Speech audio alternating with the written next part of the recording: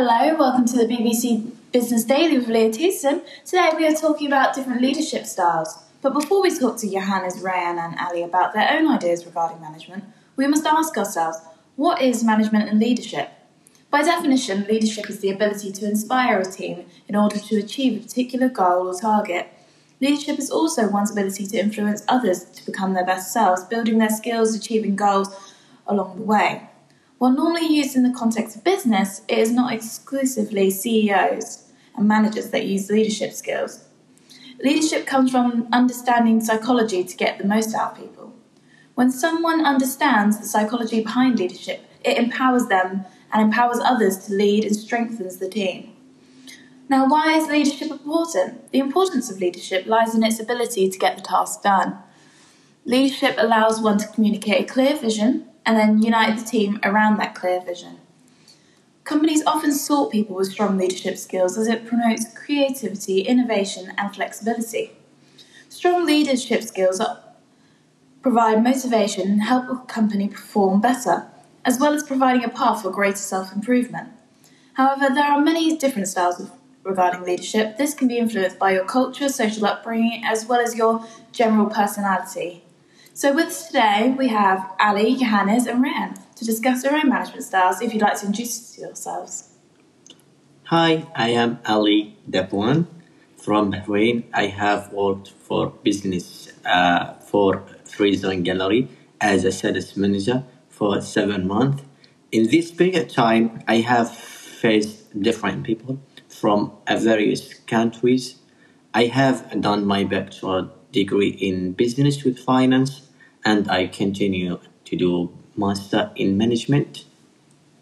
Hi everyone, I'm Johannes Schmidt from Germany.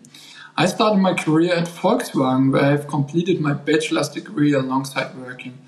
Well, it is pretty common for the older generation, where I'm locating myself with like almost 60 years, to stay at the same company. Well, at Volkswagen we have like a high diversity of cultures, and I love to work with like a high variety of people. And that's pretty much why I was able to lead many different multicultural teams and gave them like a touch of a German leadership style, which, well, I'm pretty sure we will talk more about it later. Hello everybody, I'm Ryan. I'm a manager in an international retail company. I was born in Algeria and was raised in France, so I'm quite unique as I can relate with both Eastern and Western cultures. I travel a lot and studied my master's degree in management in England.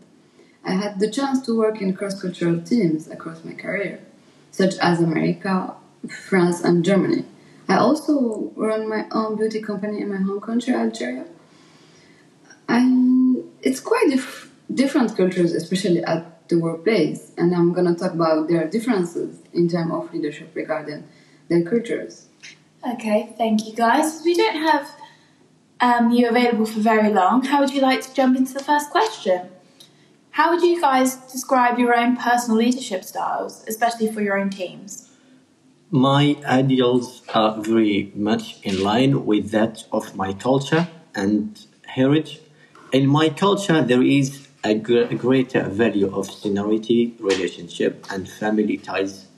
In this sense, that the hierarchy is more formal, and most of people work for or their own family members.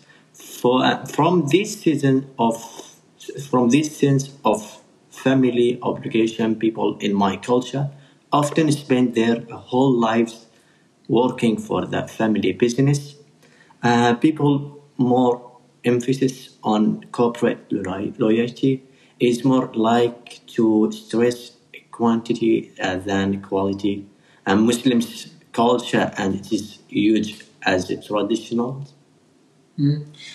German leadership style is probably considered to be more direct because we are very straightforward, I would say. Also, if we disagree on a certain matter, we will discuss it while we're maintaining still like friendly relationship. And I think it's really stereotyped, but we are definitely true. But it's definitely true that we base our work on aims, on numbers, facts, and statistics. We are punctual, structured, and work is less about the people and probably more about the results.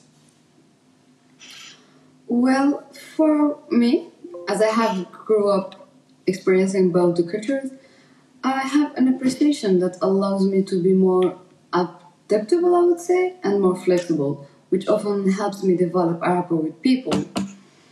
The way I normally approach a task is often depending on the team I'm working with and the country in which they are from. Okay, thank you very much, guys. That's all really interesting.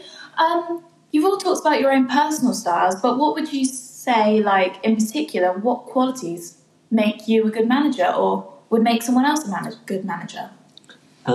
There is so many things, but that we have to focus on making decision, accepting a responsibility for these decisions, and excellent communications, rewarding and recognize employee environment conditions,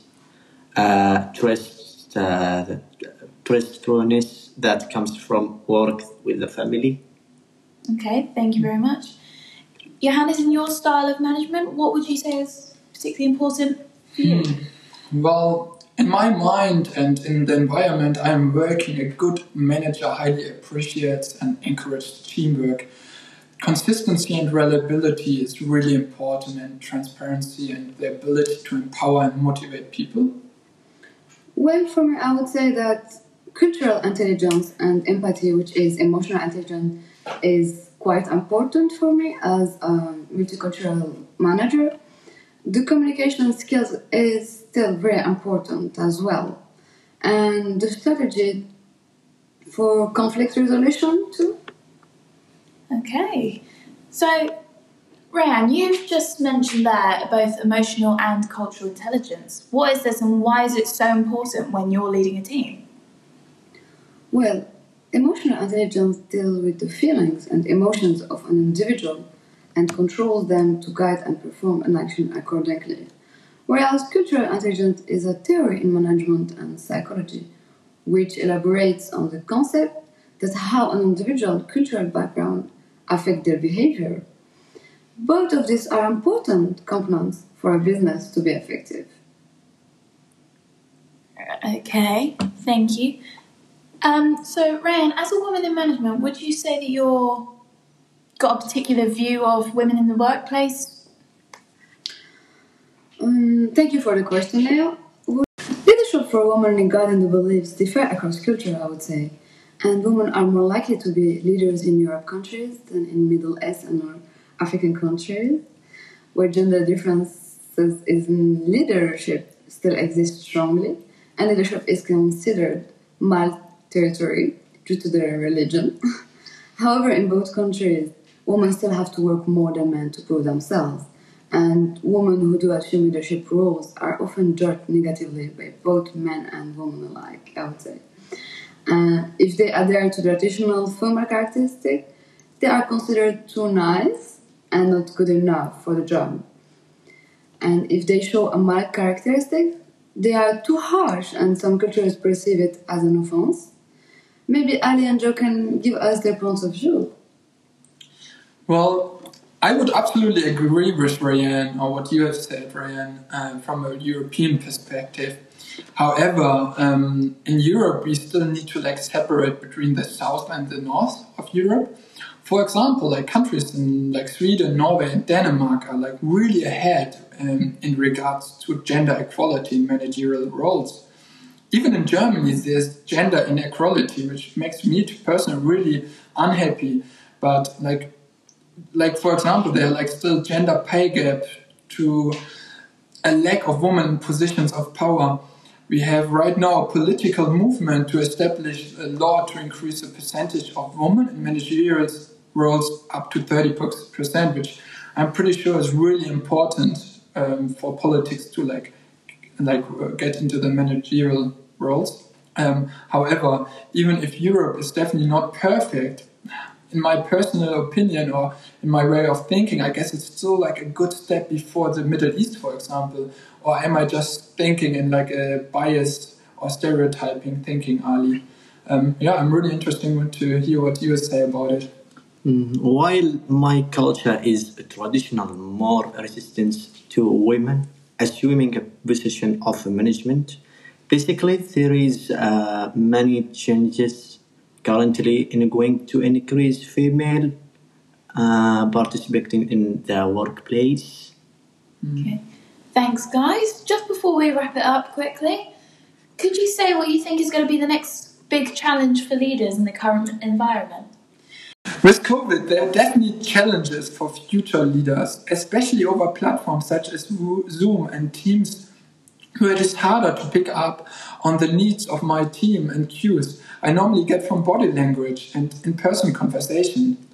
Yeah, I absolutely agree with that, Johannes. And I would go even a step further because leaders need to engage employees, talents from all over the world, despite being stuck at home during the pandemic.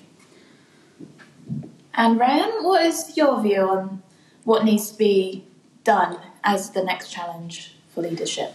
Combining the particular aspect of leadership, as we previously said, such as emotional intelligence and motivating my teams, is quite challenging even for me, and is something I still have to improve. I believe we all still have to improve on the thrive in this post-COVID world. Okay, thank you guys for enlightening us today. It's been an absolute pleasure to have you with us today. Thank you for having us, Leo. Thank you, I appreciate your work. Thank you so much. Okay, next week we'll be looking at what caused the financial crisis and is it still having an impact on today. For more amazing content, please follow BBC Business Daily on Instagram and Twitter. Thank you and good night. Good night.